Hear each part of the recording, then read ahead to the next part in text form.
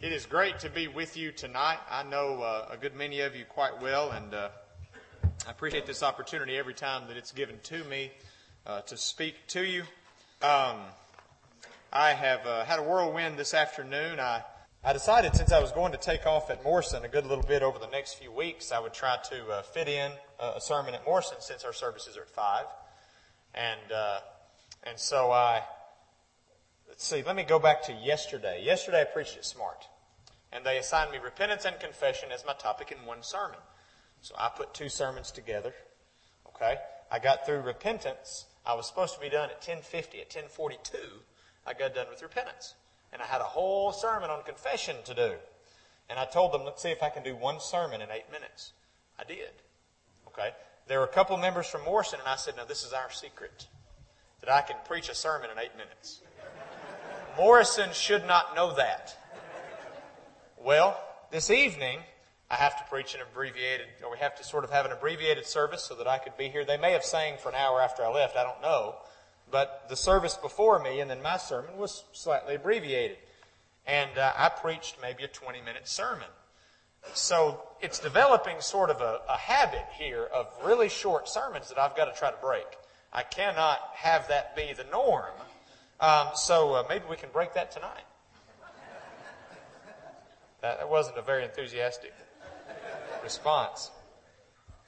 So this series, if I'm not mistaken, is on Proverbs 18:21, death and life are in the power of the tongue. So we're talking about the tongue, our words, and the things that we say. And my topic, as the first one, is James chapter 3. And I'm going to treat this as sort of an introductory sermon for the rest of the lessons.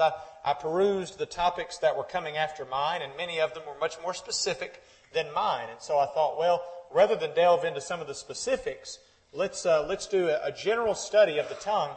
And really what we're going to do is deal with it textually from James chapter 3. And so you can go ahead this evening and you can open your Bibles to James chapter 3, and we're going to talk about taming the tongue. And again, what we're going to talk about, the things will be quite general in terms of how we use the tongue and some of the things that come about as a result of that. We're really going to do 2 things tonight. Number 1, we're going to talk about the importance of taming the tongue. And then number 2, we're going to talk about some challenges that come when we try to tame the tongue. So the first thing we'll do is talk about the importance, but I want to remind you what it means to tame something.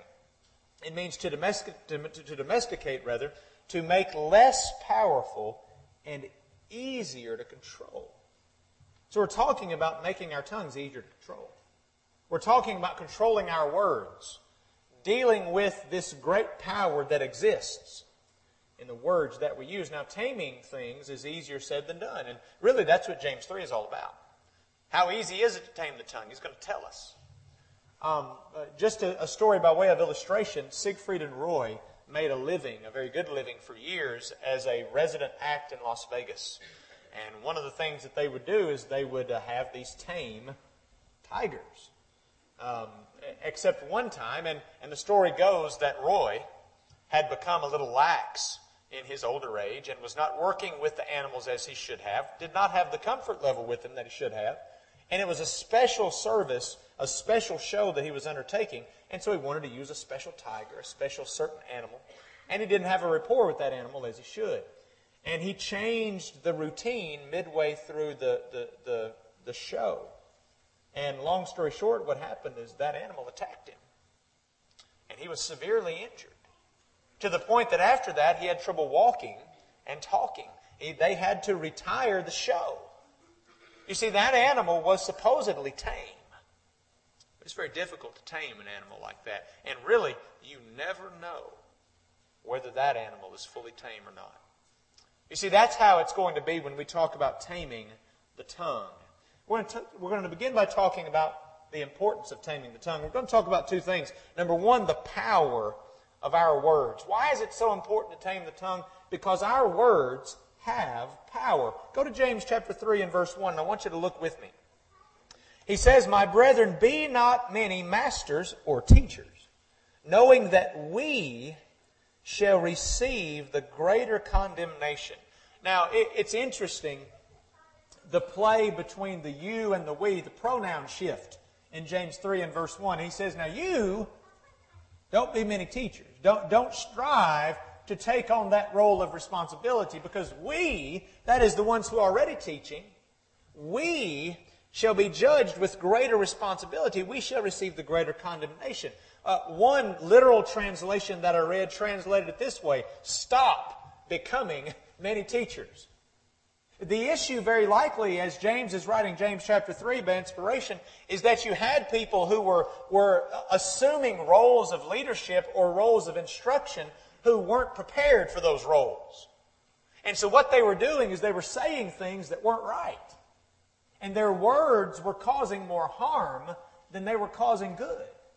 And so James begins right off the bat by reminding folks, look, our words have power. And that is one of the most important things that you and I need to understand. Our words have power. Well, what type of power do they have? Number one, they have communicative power. One of my favorite passages to illustrate this point is 1 Corinthians chapter 2 and verse 11. Paul says, for what man knoweth the things of a man, save the spirit of man which is in him? You know what he's saying there? I can't know what you're thinking, not really, unless you tell me. Husbands, come home after a long day at work. Maybe your wife has gotten off work too, and I hear that men are allotted a certain number of words a day, and women are too, and men use all of theirs up at work. And so they get home. They don't want to say anything. They want to sit down. They want to relax, maybe, or they want to go and do different things. The one thing they don't want to do often is talk about their day. But the wife says, hey, honey, how's your day? Fine. Well, she wants you to expound. She wants you to elaborate. Why? Because she's interested in you. And by you using words, what you're doing is revealing yourself to her. And that's what she wants you to do. You see, the only way to bridge the gap from one person to another, really and truly, is through words. In 1 Corinthians chapter 2, what Paul is saying here is exactly that, only as it relates to God. He says God has revealed them to us before he mentions this in chapter 2 and verse 11. The point is, the only way that we would know what God expects out of us is if he revealed it to us. And he chose the means to reveal his thoughts to us, and it's words, the Word of God. If you are going to reveal yourself to others, the main way to do that, and the only truly effective way to do that, is through words. Words have communicative power. Think about the things that we communicate with our words. We communicate thoughts and ideas. If you're going to talk to somebody about the gospel, you're going to use words. If somebody's going to obey the gospel, it's going to be because they heard words whereby they and all their house might be saved, as was the case with Cornelius in Acts chapter 10 and 11. You see, we recognize words have power to communicate thoughts and ideas. So we need to be careful, and it's important how we use our words, because our words communicate our thoughts and ideas. If I say something, people are going to assume that that's what I think. And so I need to be careful the words that I use, because they have power to communicate thoughts. Number two, they have power to communicate facts and information. And some of us are better at communicating those things than others. You ever talk to somebody and they're trying to explain something and you just get more lost the farther they try to explain it? It's like if Micah tried to explain the inner workings of the technological things he does on a daily basis to most of us. He would be speaking Greek, a language that we didn't understand. And the more he tried to explain it, the less, very likely, that we would understand. Because there's a chasm there between his thoughts, his facts, his knowledge, and our ability to understand. See, but words can bridge that gap if we use them properly. Did you know words can express attitudes and moods? What you say and how you say it communicates what you're feeling inside. And words have so much power, and it's important that we handle our words properly because they communicate our attitudes and our moods, but they also communicate our interests and our intention. Sadly, and we go back to husbands and wives, there are times when I'm sitting and I'm engrossed in something, or maybe I'm engrossed in absolutely nothing, and my wife is talking. And I say, yeah, sure, yeah. What did I just say? I don't know. I really don't know. And you see this, and it comes into even sharper focus when you have children, and your children do that. You say, I want you to do 1, 2, 3, and 4, and they run up the stairs ready to do what you said, and then they run back down, and they said, I got to 1. What's 2, 3, and 4? You see, the way that we communicate and the words that we use indicate how interested we are in what's going on. The and the yes indicate a lack of interest. My dad wouldn't allow me to respond to him in that way. You see, because it communicated our interest and our intention. We need to recognize that the words that we use have communicative power. The power to communicate what we're thinking, what we're feeling, what we need to communicate to others. In Colossians chapter 4 and verse 6, there's a passage that I am certain you will see again in the course of this summer series. Colossians 4:6, let your speech be always with grace, seasoned with salt, that you may know how you ought to answer every man. The word answer there means to speak when speaking is something that's expected of you. There are times when you are expected to say something.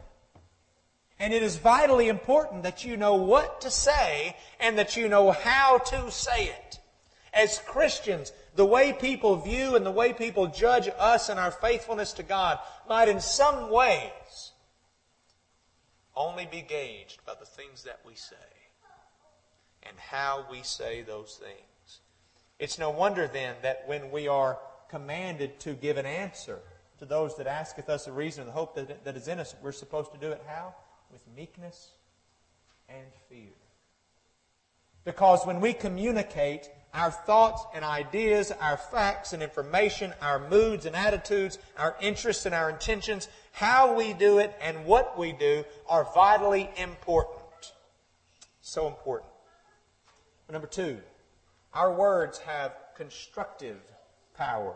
And I kept constructive up there because that's the C, but I could have just as easily put destructive power. Proverbs 18:21, the theme for this whole summer series, death and life are in the power of the tongue. Dear friends, you have the power to destroy people by the things you say.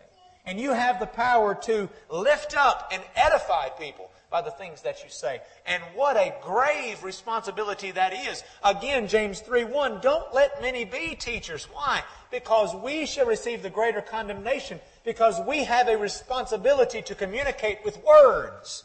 And we have the potential to destroy or to build up.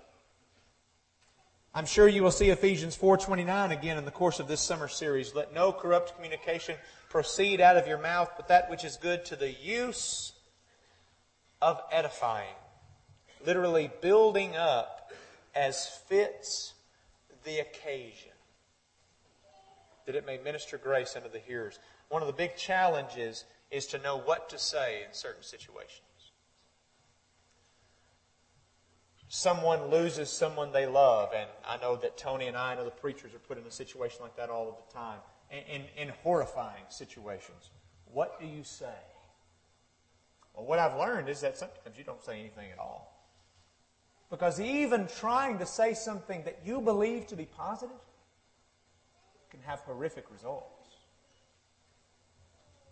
I know many of you are familiar with Don Blackwell and the events that transpired in his life. And you know, he is dealing with a grave burden now, physically and emotionally and perhaps even spiritually and relationally, that he's going to have to endure probably for the rest of his life. Don't read the Facebook comments on some of the posts that are put. People mean well. But some of the things that they say, unsolicited advice given to a man who is struggling to move. We don't know that what we're saying sometimes has the exact opposite effect that we intend. We need to know what to say and how to say it. I'm going to do a series at Morrison on Job. And one of those sermons in the series is about his 3 friends. And eventually Job got so fed up with the encouragement that his 3 friends gave that he said, miserable comforters are you all. You're here to comfort me and you're doing a horrible job at it. What they meant to be constructive was destructive. instead. And we need to recognize that our words not only have the power to communicate what we're thinking and feeling, what the facts and the information we want to get across, but our words have the potential to destroy or to build up. Now, you're going to hear sermons as this series progresses on things like gossip, foul language, lying, all of these types of things. Remember what I said tonight. Your words, my words, have the power to destroy. And they have the power to build up. So, the power of our words. But number two, let's think about the potential of our words. Why is it that we should tame our tongues? Why should we strive so much to do it? Number one, because of the power of our words. Number two, because of the potential that our words possess. Go back to our text in James chapter 3. I want you to pick up in verse 2. He says, "For in many things we offend all. If any man offend not in word, the same is a perfect or complete man, and is able to bridle the whole body." He then gives two illustrations. Verse 3, illustration number 1. "Behold, we put bits in the horses' mouths, that they may obey us, and we turn about their whole body. Behold also the ships, which though they be so great, and are driven of fierce winds, yet are they turned about with a very small helm, whithersoever the governor listeth. Even so the tongue is a little member, and boasteth great things." Let's look a little more deeply at those two illustrations. Number 1, he says bridles. What do bridles do? They control horses. I was at Short Mountain Bible Camp this week. You might be able to hear it in my voice. 18, 12 to 14-year-old boys, and you try to get them to go to bed at the right time, to all shower and brush their teeth, which is amazingly difficult to get 12 to 14-year-old boys to do, and to just generally get them to walk in line. So my voice has suffered. Well, one of the things that many of those kids love to do at Short Mountain Bible Camp is ride horses. Many of you probably love to ride horses and to care for horses, and I applaud you. I have not gotten my mind around strapping myself to an animal much larger and more powerful than I am. I've just not gotten my mind around that. But many people love it, and that's great. Well, what's interesting about those who are so good with horses is their ability to control that animal, that large, powerful animal, with small pieces of equipment, such as the bridle that you put in a horse's mouth, and you can control where it goes and how it goes, how fast it goes, the speed with which it goes, all based on that small piece of equipment. Have you ever thought just how powerful the animal is that you're controlling with that small piece of equipment? The other example that he gives is of a ship. And the King James Version uses the word helm, or a rudder. That small flap that controls, it says, our text in James chapter 3 and verse 4, they're turned about with the ships, verse 4, that be so great, are driven of fierce winds, yet they're turned about with a very small helm. Those great ships, that's the same word used in Acts 27 about a ship that contained 276 people. He's not talking about a John boat, with a trolling motor on the back. He's talking about a pretty good-sized ship controlled with a really small piece of equipment. And say, what's the point of all of this? What's he trying to get at? What he's saying is words are powerful. And the potential that is wrapped up in words to destroy not only the people that hear them, but the people who use them. That is certainly sobering.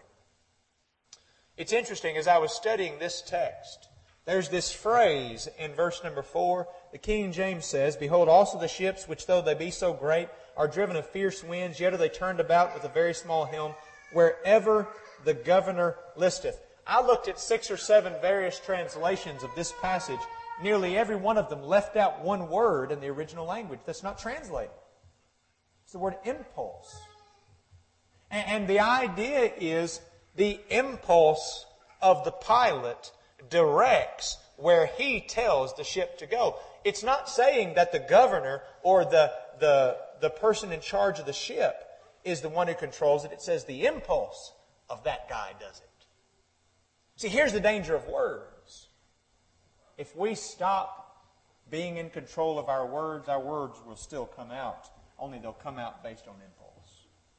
And so often the difficulty that you and I have with words isn't the words that we think of beforehand, the words that we ponder on, the words that we really shape with thought and intention. It's those words that just come out. Those words of impulse. The time when you lash out at someone without thinking. The time that you say something without really intending to say it the way that you said it or to say the thing that you said. When you repeat something and the moment you repeat it, you say, I should not have said that. You see, those are the kinds of words that really do us damage. Words of impulse. The words that didn't really come out with thought and intent behind them. You see, our words have the potential to control us. Think about it. My tongue, such a small part of my entire body, and yet just like that rudder and just like that bridle, it has the power to control me. To control the path of my life. To control the nature of my relationships. To control how I am perceived as a husband, as a father, as a minister, as whatever role you may play. Our words have the power to control us. And that ought certainly to be a sobering thought. I have preached before this passage, Matthew 12, 36 and 37. But I say unto you that every idle word that men shall speak, they shall give account thereof in the day of judgment. By thy words thou shalt be justified, and by thy words thou shalt be condemned. Notice what it says. This has a laser on it, right? This isn't the exploding button or anything. Okay. It's a new. Why would they, over 25 years of these little contraptions, they've put the up arrow as the advance and the bottom arrow, the down arrow, as the go backwards. And this one decided to switch it. And so Tony hands it to me and says, by the way, the buttons are backwards. Okay? So I don't trust any of the buttons on this thing. This might be the trap door. Anyway, notice, every idle word that men shall speak, they shall give account thereof in the day of judgment. How frightening is that? Those words that just come out by impulse that we don't really think about before we say, those words that we didn't even really stop to ponder before they came out, the words that we just throw away every day, we will see all of those words again. That's what this is telling us. Now just stop and pause and think about how sobering a thought that is. So why is taming the tongue so important? Number one, because the power of words, the power that they have over other people. And number two, the potential that they have to control us. Well, then our big point number two this evening. It's challenging to tame the tongue. It's hard to do. Mr. Roy of Siegfried and Roy can tell you just how challenging it is to tame a wild beast. But what our text is going to tell us in just a moment is that it is even harder to tame the tongue. I want you to pick up the end of verse 5. He said in verse 5, and you've already noticed, even so the tongue is a little member and boasteth great things. Behold, how great a matter a little fire kindleth. And the tongue is a fire, a world of iniquity. So is the tongue among our members, and defileth the whole body, and setteth on fire the course of nature, and it is set on fire of hell. He says, I want you to think about the exponential nature of words. I don't know if you go camping or not. We love to go camping. And I don't care how hot it is. We need a campfire when we go camping. It is just a necessary part of camping. And so when we go camping, we have our campfire. And I learned as a young man that the first thing you need to do is get some kindling. Now, you can take the shortcut. I wrote an article about this the other day, and I mentioned this. You can douse it with lighter fluid. But you better be careful how much you use and how close in proximity you stand when you go to light that fire. I have literally known people whose eyebrows were reshaped by lighting that kindling. But you see, if you can get a good start to a fire with some kindling, you can build any kind of fire you want. We bought a house 3 or 4 years ago, and it came with a shop. And in that shop was a wood-burning stove. I was so excited. It took me 3 days to figure out how to start a fire in a wood-burning stove. I'd never had to do it. Some of you maybe grew up doing it, but I'd never really done it. So I had to figure out how to do it and how to keep it going. See, once you get that start, as long as you keep adding fire, it'll just grow and grow and grow. You see, that's what James writes in James chapter 3. He says, just like that kindling starts the fire, and then every piece of wood you throw on it just adds to that fire, and before long it's just growing. That's what words have the potential to do. Why is it so hard to control words? Because it only takes one to start a fire. One word incorrectly placed, incorrectly stated, can cause great fires. And that's the passage up there that we just read. Let me give you two practical things to consider when you think about that. Number one, I want you to really, really focus on the power that every word has. Every single word. I challenge you to measure your words better. And Mama said when I point a finger, there's four back at me, right? Really, there's three. The thumb can go all kinds of weird directions. But every time that I tell somebody else that, I need to remember I'm going to do that too. I challenge you to measure every word. Every word you tell your children.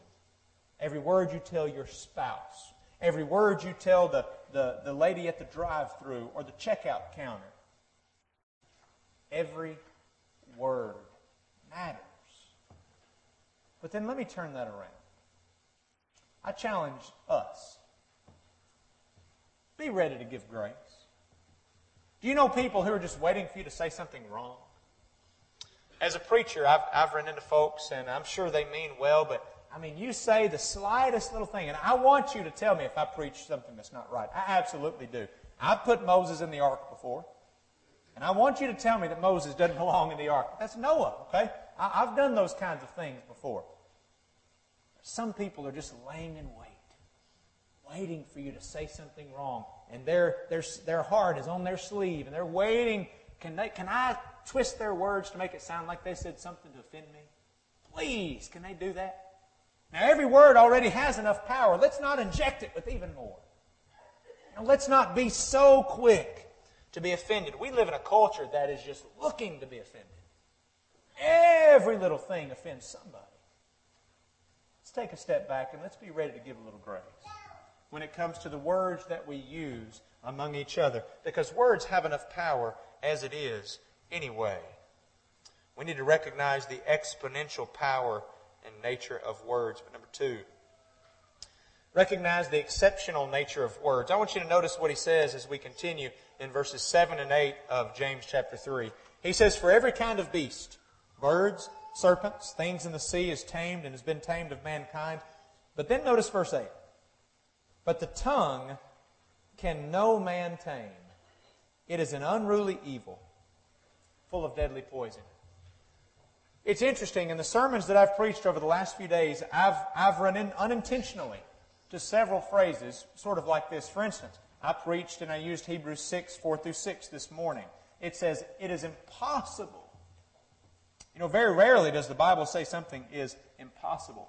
Tonight, in that short sermon at Morrison, I mentioned Matthew 6, 22 through 24. You cannot serve God and man. Very rarely are there things said that you cannot accomplish. But I want you to look at this. James says nearly every beast that you can imagine has been tamed. We went out west and we went to a zoo. I can't even remember now where it was, but we watched snake handlers. And these snakes crawling up and around their bodies, wrapping themselves around their arms. Poisonous snakes an arm's length away. We watched the alligator wrestlers. Okay? Get in there with 7 or 8 or 10 of them. And he's just hanging out with them. He messes with them a little bit, and he tells us how to sit on them and how to grab them so that they can't do this or that. I'm like, man, there is no way that you could pay him. And he's a college kid. This kid is 19 years old, and they're wrestling with alligators. Nearly every animal that God has ever created has the potential to be tamed. And we recognize that wild beasts, it's a hit or miss proposition, but at least there's the potential. But then he says, by inspiration, the tongue can no man tame. And then he says something else that adds to it. It's an unruly evil. Literally, it cannot be held back. You cannot completely tame the tongue. Now you say, don't tell me what I can't do. Well, I didn't. That's God. You can't completely do it. Why is it so dangerous? Why is it such a challenge? Because it's an exceptional thing in this world. We can tame everything, but we can't tame our tongue. I think there are people maybe who believe they're the exception to the rule. Well, I'm not going to say anything. Be careful. Be careful. I'm reminded of 1 John chapter 1 and verse 8, which says, if we say that we have no sin, that is sin in potential. The potential ability to sin, we deceive ourselves. You see, if I convince myself that I'm the only one in the world who can tame my tongue, well, I am treading on dangerous ground. Because it is exceptional in the sense that it cannot completely be tamed. One more point this evening, and this sermon will be yours. The final challenge that James mentions relative to the tongue. If you'll go back with me to our text and pick up in verse 9, he says this, therewith bless we God, even the Father, and therewith curse we men, which are made after the similitude of God. Out of the same mouth proceedeth blessing and cursing. My brethren, these things ought not so to be. Doth a fountain send forth at the same place sweet water and bitter?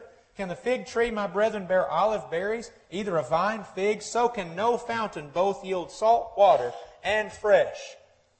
Let me make this statement, and I want everybody to understand this statement.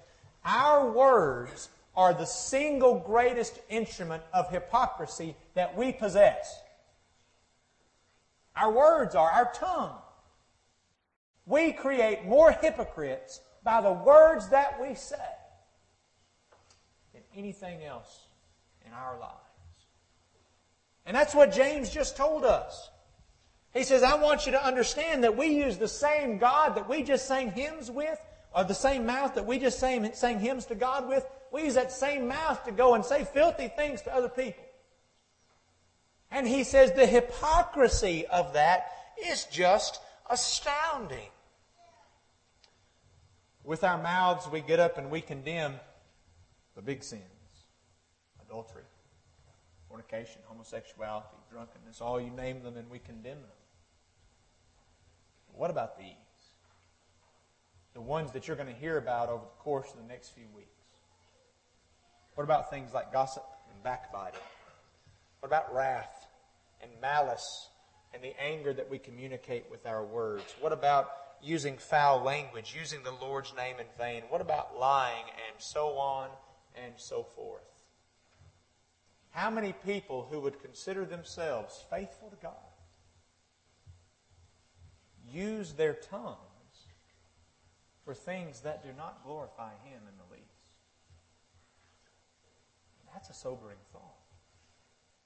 I can stand in this pulpit and I can preach against all nature of sin, and yet I can go out and this untamed part of me can say something that can destroy my reputation and hurt my example and my influence.